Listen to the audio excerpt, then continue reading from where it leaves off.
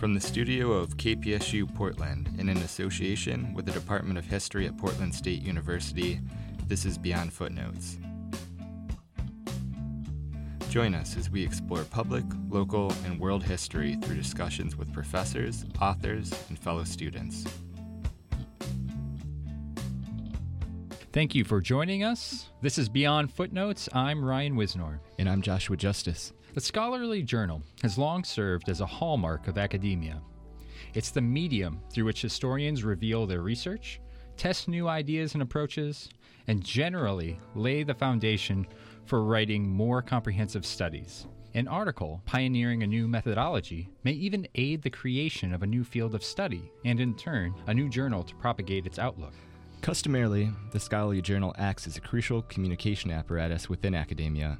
When done successfully, it alleviates the obstacles of time and space, connecting historians in a discourse across continents and at opposite ends of a century. The internet has obliterated these barriers, globalizing the discourse in near real time. But behind the scenes of a historic journal, the work of the editors has largely remained the same over the past 20 years. Or has it? The year 2017 marks the 20th anniversary of Portland State University becoming the editorial home for the Pacific Historical Review. The PHR is one of the longest continually published academic journals in the country and is highly regarded for its role in covering U.S. and trans-Pacific history. The PHR is now in its 9th decade of chronicling the people, politics, and culture found along and within the Pacific Rim. The journal is currently under the editorial leadership of PSU scholars Mark Rodriguez and Brenda Frink. Former editors David Johnson, Carl Abbott, and Susan Vlodovir Morgan edited the PHR from 1997 to 2014, a period of time considered to be the journal's platinum age. Today, we welcome to Beyond Footnotes a roundtable selection of current and past editors to discuss the origins and accomplishments of the Pacific Historical Review. We'll ask these editors about the future of academic journals and finally get a preview of the May 2016 issue of the PHR. Joining us now are David Johnson and Carl Abbott, former managing editor and co-editor, respectively. David Johnson is a U.S. social and intellectual historian at Portland State University, an award-winning instructor and an author of Founding the Far West, California, Oregon, Nevada, 1840 to 1890, which received the 1992 Best Book Award from the Pacific Coast branch of the American Historical Association. Carl Abbott is the author of How Cities Won the West, 4 Centuries of Urban Change in Western North America, published in 2008. Abbott is Professor Emeritus of Urban Studies and Planning at PSU, where his work focuses on the history of cities, particularly Portland, within the American West. Additionally, we're pleased to be joined by the PHR's current managing editor, Mark Rodriguez. Mark is an award-winning author on the subject of Mexican-American history, and he's a professor of Chicano and legal history at PSU. His most recent work, entitled Rethinking the Chicano Movement, published in 2015, details and contextualizes the Mexican-American social movement of the 1960s and the 1970s. Thank you, everyone, for joining us today. Welcome to Beyond Footnotes. Thank you. Thank you. So I want to begin asking maybe David and Carl, can you tell us what the relationship of the PHR to the American Historical Association is and what the Pacific Coast branch is? Well, the Pacific Coast branch is the formal home for the journal, and it's the only branch of the National American Historical Association in the country. It was created in the early 20th century because Pacific Coast historians basically found it difficult to get to the meetings, which were usually in New York or Washington or Chicago. And so they created their own branch to hold a meeting up and down the railroad line on the Pacific Coast. And then in 1932, they branched out to create the journal, the Pacific Historical Review, where it was created at UCLA. For most of its life, it was based at UCLA and then moved to Portland State, which is its second and permanent home. What was the initial focus, I guess, of the PHR, the articles found within? In the very early years, it was a general history journal, sort of a miniature version of the American Historical Review. But because of the interests of the people who are most likely to contribute, scholars in the West Coast, it fairly quickly began to develop its focus on Pacific Coast and Western American history and also American relations with the Pacific and Asia. And I think one of our key aims when we became editors was to really expand that Pacific focus and to make the PHR, when the opportunity presented itself, a journal about the United States as a Pacific nation. There's a lot of research on the United States in early America as an Atlantic part of an Atlantic world, and what we try to do is to shift that focus importantly to the Pacific side of American history. Mm-hmm. And having the opportunity to do that brings me to the question of how did PSU become the home of the Pacific Historical Review? Carl, you mentioned that it was previous at UCLA. How did this important journal wind its way up here in Portland?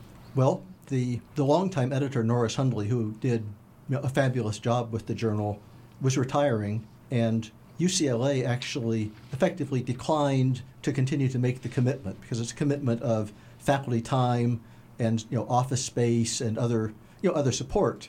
And UCLA decided it wanted to go in a different direction, and it left the journal sort of looking for a home. I think it was David. You were approached, right?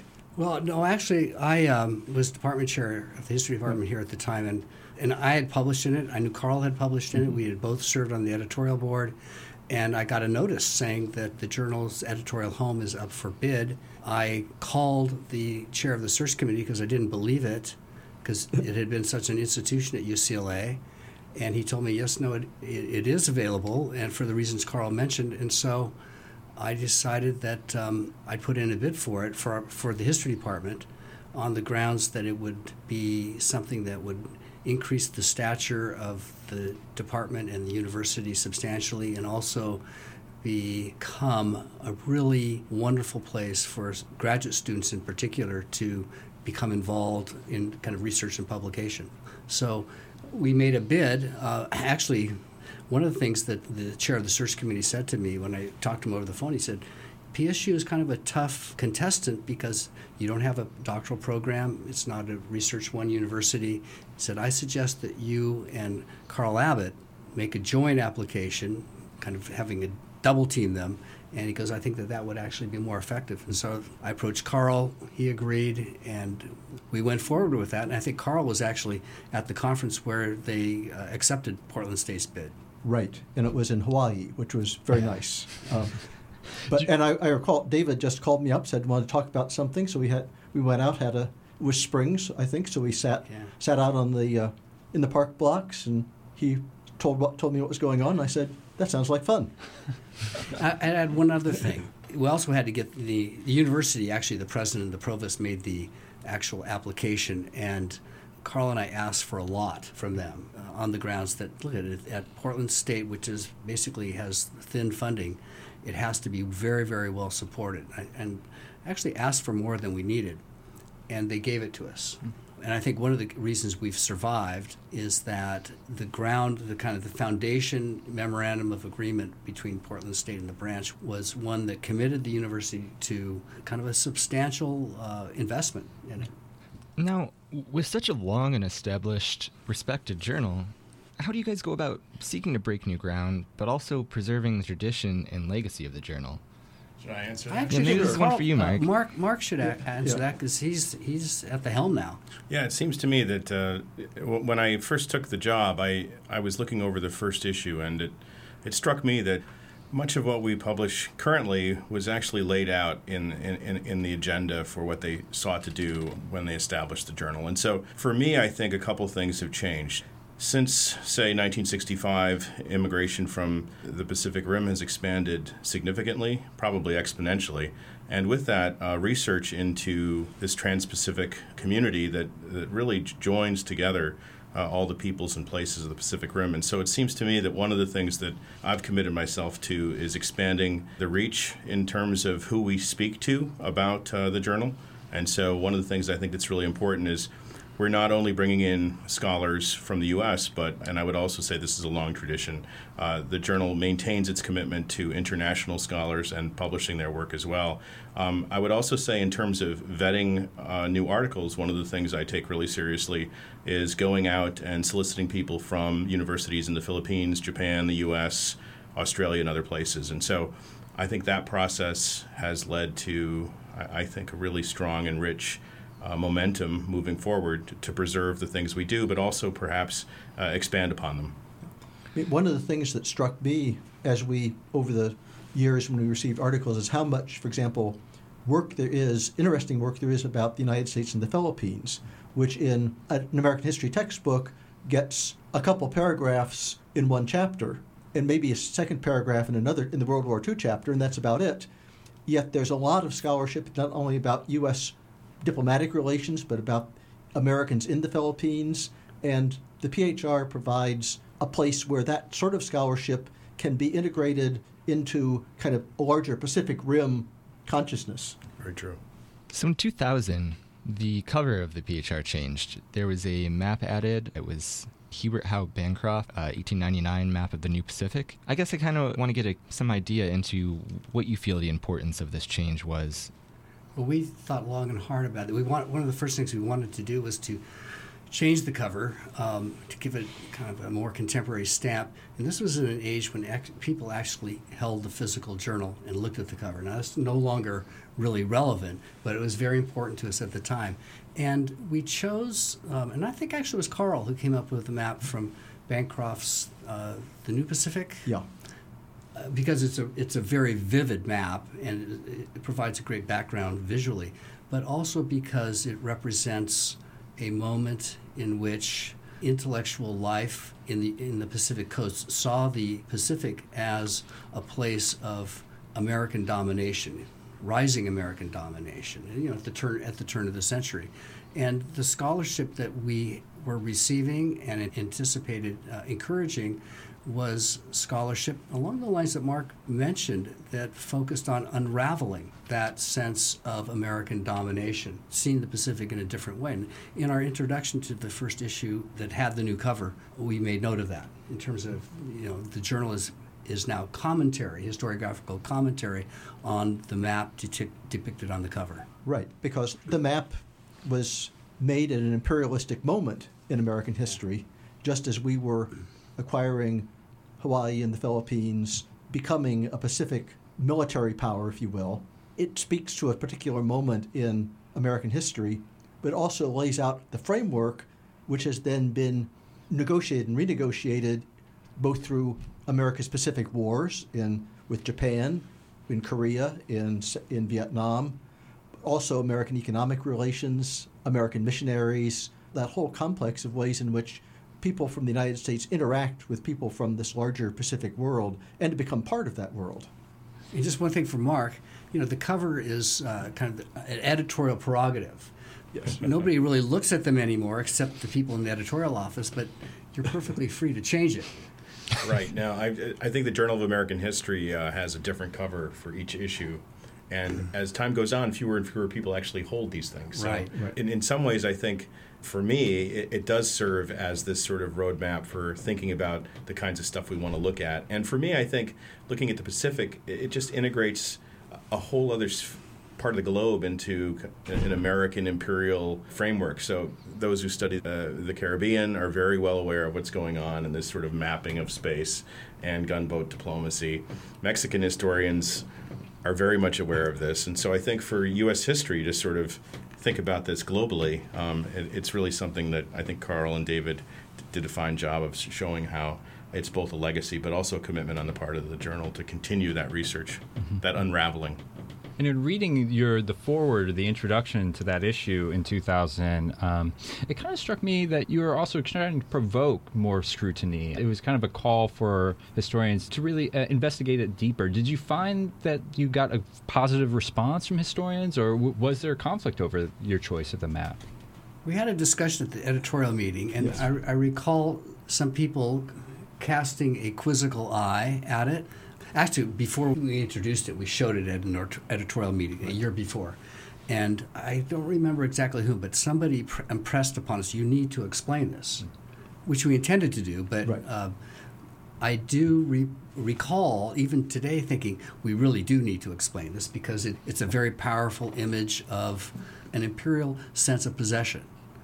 Turning to maybe some of what you could call significant landmark works in the PHR, I'd like to look at a few special issues. In 1999 and 2000, there were two of these special issues. The first was titled Orange Empires, and it was comparing the history of Miami and Los Angeles. And then the following year, they published Women's Suffrage, The View from the Pacific, and it compared women's suffrage in 9 places in the Pacific Rim. So, can you maybe tell us how these special issues came about? Sure.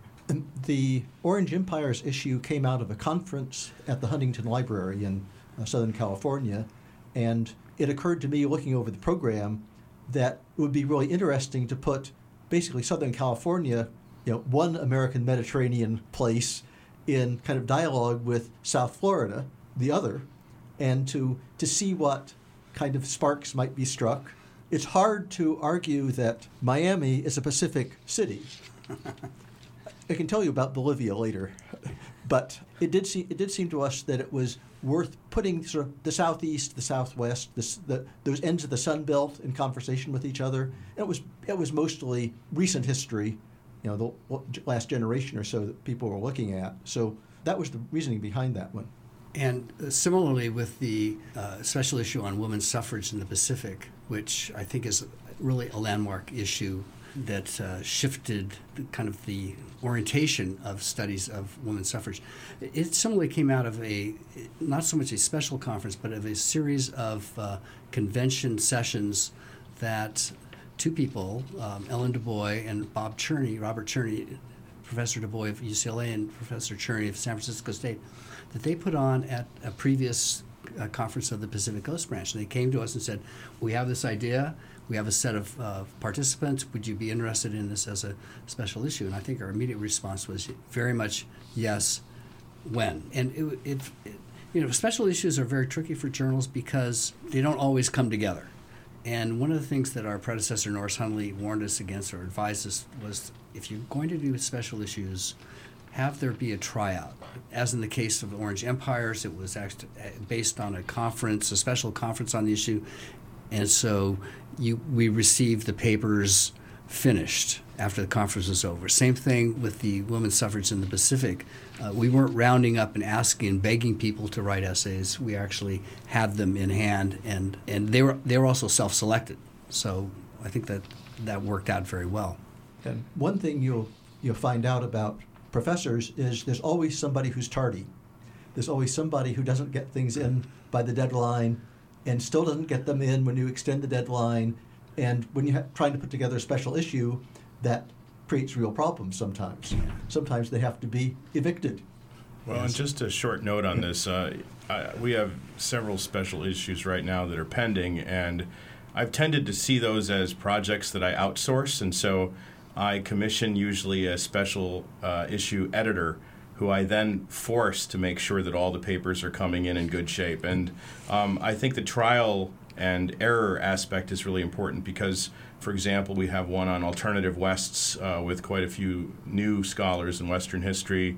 We have one on technology in the West, the Pacific Rim, and those are all being developed in an outsourced manner with somebody as lead editor, maybe two people, and 4, 5, not 6. I think that's often too many authors. And so I think what helps us is that we can tap into new trends and new research. And I think the practical issue of journal publishing is that the better the papers are when we get them, and I think Carl and David are pointing to that, the better the journal issue is going to be. And so one of the things I put a lot of pressure on the editors, and I'm glad that they're all so nice and willing to commit their time as scholars, is that they get those to us in really great shape. And right now it looks like we'll have a few coming in the next year, slated to come out in the next 2 years. And there are several others that are pending. They may be more slow to press, but I think I tend to make sure that those folks are taking the time and presenting them at conferences. And so I think it's really a great opportunity for us to tap into current research, and I think that's always been the role of the special issue, sort of push boundaries and find out what's happening. Your description of how these special issues came about reminded me of a passage that was in Norris Hundley's article, kind of covering the history of the PHR up to 1996, where he mentions that the review's staple fare from the beginning has consisted of unsolicited manuscripts, going on to say that on one level this reflects a conscious open-door policy, especially in an invitation to newcomers to make their debuts among distinguished company. It sounds like these special issues, you are not as much taking the lead, but you're following following the trends, and the journal is acting as a kind of the communication hub for these new trends and new ideas. Is that still the case, or for most articles, as Hundley wrote in '96, that most of the writings are unsolicited? Yeah, the vast majority of what we receive comes from graduate students, early level scholars, as well as people who are established and perhaps going off in a new direction. And so I think that's the case. The other thing that I really like about this job is that I think it's nice to strip away all of the things that are often involved in book publishing. Can I call it nepotism, favoritism, things like that? I think journals don't do that, and I'm really proud of the fact that we don't do that. And so we get unsolicited manuscripts in a variety of ways. Some of them go back several times. Some of them take several years to make it into the journal. And I think the one thing there I think that's really important is that they're getting a fair reading. We're taking the blind review process seriously. And if it's somebody coming out of a top school with a great advisor, wonderful. If it's not, we give it the same consideration. And I think that's really important. In that same 1996 issue, Norris Hundley also mentioned an increase in the number of contributions from graduate students. Have you noticed this trend increasing in the past 20 years? Journals, generally speaking, the Pacific Historical Review in particular, have always been important outlets for advanced graduate students. And by this, we mean basically people who are taking a chapter from a dissertation or a seminar paper that they've really polished. So we publish quite a few graduate student papers in our years, and there's always an annual award for the best paper by a graduate student. And at least once we had 2 articles published by a graduate student that we thought were so good that we gave 2 awards. So it's graduate students and, as Mark pointed out, young scholars in the sense of people in their first years as an assistant professor have been kind of primary authors. Not solely, but the primary authors. Yeah, and one of the things that we do, I'm sure we did, and I'm sure Mark does too, and when you go to conferences and you try to scout sessions where you think there might be interesting papers, and one of the jobs is to encourage new scholars to essentially have the guts to submit their piece, because often you're not certain, you're shy, you're not certain, I can't submit it there, it's not good enough. Well, if we think it's pretty interesting, then give it a try. And it'll probably go through a couple rounds of revision, but still, it's a kind of mentoring role that editors can take. And Mark has been doing a lot of that, and we made a particular point of it in our years for the reason I mentioned earlier, and that was that a move of the journal from a very large renowned university to a smaller university raised questions about credibility. And so Carl and I were constantly, and Susan as well, Susan Vladimir Morgan as well, were constantly recruiting articles. And I think in many cases for a young scholar to have an editor ask them to submit an article is a real boost and can be an important moment in their career. I know Mark has been going all over doing this. Yeah, I think I spend more time actually in the hallways at the conference than actually in the panels because I wind up meeting with people whose topics sounded interesting. And it seems to me, and I've done this several times because I think I've given presentations at universities about sort of the submission process. I've been on panels at conferences with other acquisitions editors for presses and other journal editors. And there are, as Carl pointed out, these real fears, like, well, how do I do this? Is it ready? And I think having the opportunity to talk to an editor, to send your material to me perhaps before you do a formal submission, and then go to formal submission, I think that can be very helpful. And it can sort of strip away that sense of, sophomoric self-positioning that you're not quite ready yet. And oftentimes the stuff we get from graduate students is published quickly. We recently had, last year, a graduate student submit something and it was published by the end of the year. It was just that well written, that well organized, and the referees thought it was amazing. That's not always what happens, but I just was contacted by someone who's now an assistant professor who submitted to David and Carl and Susan, and now it's coming back to us, finally revised, as that person is an assistant professor. And so having a conversation with that individual was really important for me, because I realized that at that point there was concern, well, have I waited too long? Have I upset the journal? And I said, well, lives are really busy for graduate students, especially those that actually are lucky enough to get a job these days. And so, yes, now that you've got your books unpacked and your files ready, send it to us. And I think there's been such instability in the journal world that the PHR has in the last few years, and I just was mentioning this to David, we kind of are a stable, well-organized journal that's still doing what it should be doing. And other journals, I think, are doing quite well, but a lot have been moving. A lot have moved several times in the last few years. And so one thing I can say I'm really grateful for is that David and Carl kind of passed on this continuity and convinced Portland State that it was worth continuing to have us here.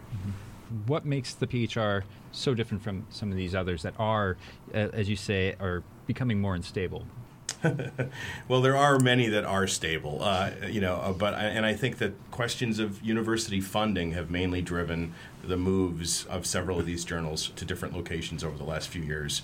I think oftentimes that's a one-off move, and I think during that period there's a little bit of chaos, obviously, as things are packed up and shipped off. And I think that hasn't happened for us, and it hasn't happened in a long time, and so that's good. The Journal of American History, the American Historical Review are well situated at Indiana University, and so there are many examples of journals that have the same kind of position that we have. But I've just noticed myself, and Brenda and I were talking in the office about how it seems every year or so we get an email about another prominent journal that's now no longer being funded at the same level that it once was. So there's always that struggle. And David in particular and I, over the years, have had many conversations with provosts and deans about why it's important to keep the funding at the adequate level, what we think is an adequate level. And within reason, they see reason. We've had some big fights. But in the end, as Carl just said, they've done the right thing. And what am I say, after they've tried everything else. But one key thing is that the history department is very, very solid in its support for the journal. And I think that's largely because the journal supports students, and it provides a means by which our graduate students in particular, but also to undergraduates as well, get something that is unprecedented at most state universities, and that is an inside view of how scholarly research is produced. And they also get a connection to the foremost scholars in the field, because they go to conferences and they represent the Pacific Historical Review. They call them on the phone and say, your book review is late. They send back their manuscripts and say, you need to do some revisions. And it's scary for them, but they make personal and professional connections. And I think that's had a great effect on the solidarity of the history department in wanting to keep the journal as a now Portland State institution. Yeah. And there's one nameless senior professor who loves to talk on the telephone and not communicate in any other way. And we would, of course, tell the graduate students to call this person up, but to budget 3 or 4 hours. Yeah. They've gotten to know him very, very well, and he is very distinguished. We can't say his name, and a wonderful person, and a PHR author, and a talkative. And we still hear from him, and that's something that's probably not coming to an end anytime soon. I would just like to add that I think one of the things that's really impressive is that oftentimes authors will write our graduate fellows or our honors fellow and apologize to them for not revising soon enough or not answering their email as quickly as they ought to have. And I think that's kind of a neat, humbling experience as a graduate student or an undergraduate. And if I could just say one thing about bringing students in, I think for me, one of the most impressive things I've seen is having not only the graduate fellow, 2 fellows next year, that'll be nice, but the graduate interns who come in and do 1 credit and get hands-on experience, the graduate students who take the graduate fellow-directed editing course, and we had, for 2 years, participation from the honors program. I'd like to see if we could start that up again sometime in the future because they've been amazing.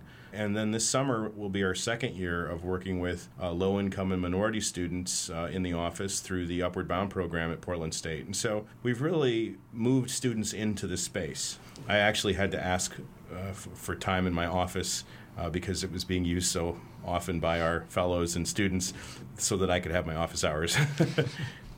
So I guess I want to move into looking into the future. And Mark, talk to you a little bit. You mentioned there is some instability within the journals nationally. One of the other trends that has been prevalent is the open access and the internet and the journals that are predatory. And I guess the gatekeeping role that journals have traditionally had, editors like yourself have had, is because of the innovations of the internet have been kind of, how do I say, but you're no longer as much as the gatekeeper as much as now that you are trying to make sure that the credibility is still within journals. Yeah, almost a changing role to a curator. Right. If I could disagree with both of you about that, I think that the main issue for most people that are sending us articles has to do with the idea of peer review and what that means for their own professional development and advancement.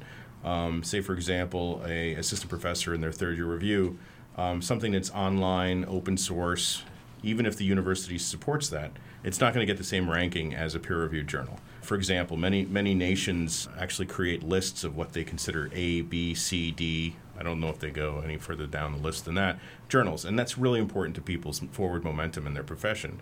While I think all of these things are innovative and I think help move the discourse forward, the peer-reviewed journal article, I think, has maintained both credibility in the field, but also this important gatekeeping role that you're speaking of. Because to go through 3 layers of peer review, which is often what happens, is something that many books do not go through, and certainly self-developed blogs would not probably go through. And so I think we still have a very important role there. Maybe less so in the public discourse, where I think you were both right to point out that there's a lot more information available to people. But in terms of what it means to maintain the professional standards internationally, journals and peer-reviewed journals are particularly important, and they are given certain rankings by faculties and departments and colleges globally. I think in Australia we are an A1 journal, although they just did away with those rankings a couple of years ago. And so we've always maintained that first tier ranking. That's really something I can attribute to David and Carl's hard work over the last 20 years. So I would say we're still very, very much central to people being able to prove themselves as scholars who've done their work in a peer-reviewed environment. And I think we'll continue to have that role. Although I do agree that how people get access to the journal is changing. The University of California Press has asked us to begin to offer free samples of new issues for some certain number of days. I'm not quite sure when that's being implemented.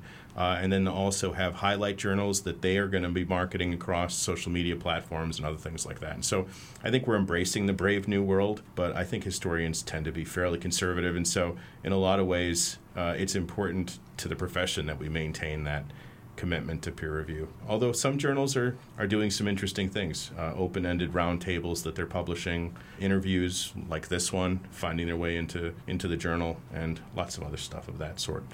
So looking at the future of academic journals from maybe a different angle, journals are traditionally seen as they're hallmarks of this era in which information is contained in a physical object. But now that the information is increasingly being available digitally, how do you see this digital era of history affected by the PHR's presence within this new community of historians that are increasingly connected through these means? Well, I think there's a difference between information being available and historical scholarship being available. There's tons of information available, and it's more and more all the time. And in my field of U.S. urban history, there are lots and lots of community historians who are adding interesting information all the time, blogging about it, developing, sites with images, etc. That's still raw material for people to work with to try to craft into arguments. And that's where historical scholarship comes in. And that's where I think the value added of a peer-reviewed journal comes in. Occasionally, peer reviewers and editors say, oh, you got that fact wrong. But mostly they're saying, I think you have an interesting point here, but I don't quite think you're making it. What is it you're trying to say? Can I help you say it better? Have you thought about this possible interpretation that maybe contradicts what you say, and what you do about that. So that's where there really is value added in the process. Mark made the point that history is a fairly conservative discipline intellectually, and I think that's true. But it is also the case that digital publication does open up doors that will be, if they come about, fairly startling for the PHR, which is a very traditional journal in the sense that it looks gray. It's words on a page. It's never been, certainly in our time, was not illustrated very often. But as you move away from the physical journal to the digital journal, you have the opportunity to include all kinds of visual materials, moving images, sound, and the like. I think it's it is happening. It's inevitable, and it will pose new editorial challenges, both in terms of the editorial office and the refereeing and so on. But throughout all this, what Carl said, I think, is the case. This is an academic journal. It is part of the process of the way universities operate. It is the standard by which faculty are, in terms of their research, assessed, and journals are ranked. And fortunately, the PHR is considered to be a top flight, top journal. And just to show you how slowly these things move, we were really excited that in our digital publication, our color photos are now in color. They are not in color in the journal, and maybe not in color if you do interlibrary loan. But if you get the actual online version through, I think it's Highwire, again, more disruption in the industry. We've moved from one site to another. You now get these really high-quality prints that are in full color. Which they can't be reproduced, though. I do not know what the copyright rules are on that, because they have been granted permission, and that's publication. And I think the main reason there was no color before, just to sort of think about this, is that color paper adds to the cost of the issue or the book substantially. So a book that has color photos in it has had a significant investment from someone. That's why most books you'll read in most college courses are black and white, despite the fact that the color pictures are probably amazing. And so we have maps now that are in color, but they're only in color in that one space. That's terrific, actually. Yeah, back in the day, black and white photos were an added expense. Simply reproducing any kind of image was technically complicated. Well, we unfortunately have to wrap up fairly soon here, but Mark, maybe before we end the conversation, could you tell us a little bit more about this current issue? Yes, this issue is work that is or was mainly inherited from Carl and David's era, and it actually nicely shows how we are kind of continuing the mission that's been so much a part of the PHR.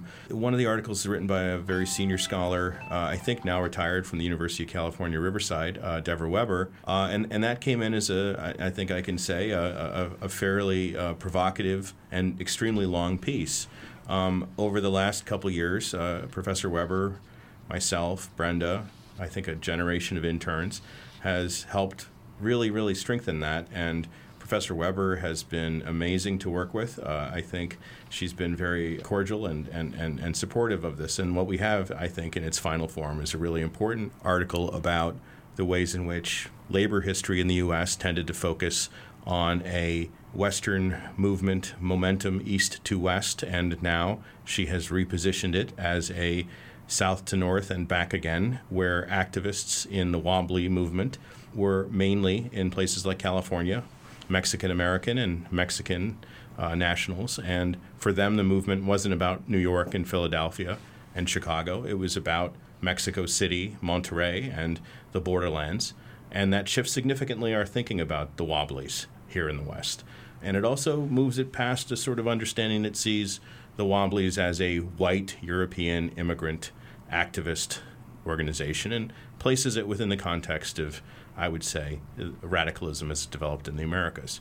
The other article by Elizabeth Sine takes a, I would say, multicultural look at labor organizing in California and nicely pivots on this way of looking at the world that goes beyond, say, writing a history of just Mexican Americans or just Japanese Americans or Filipino Americans. And it looks at the way in which these multicultural labor organizations developed over time. And then lastly, we have something that's a little bit different for us. It's a piece by Professor Fujita Roni, and that looks at literature comparatively, Mexican-American immigrant literature and Filipino literature. And so I think when I looked at all three of these pieces, it seemed to me that what we had was, although not a special issue, a issue that was special nonetheless, because it was pushing the boundaries of thinking about ethnic history more broadly, about thinking about labor history in very different ways, and then also thinking about the ways that historians should pay attention to literature and other types of sort of creative writing and creative material. And so it was just fun for us to work on it, I think. I'm speaking for myself, but I think everybody that's had input here. And it just seemed like one of those things that just fell into our laps. And it worked well together, and really happy to see it out.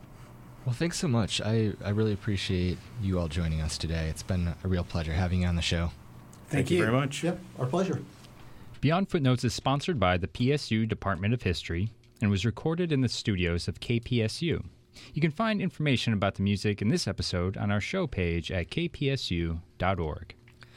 And as always, we'd like to take some time here to thank our listeners. Your encouragement, support, it's all so greatly appreciated. We hope that you'll keep listening. We have a few more episodes left in the season. And you can find us on iTunes now. And if you'd prefer, you can also find us on soundcloud.com/beyondfootnotes and at kpsu.org.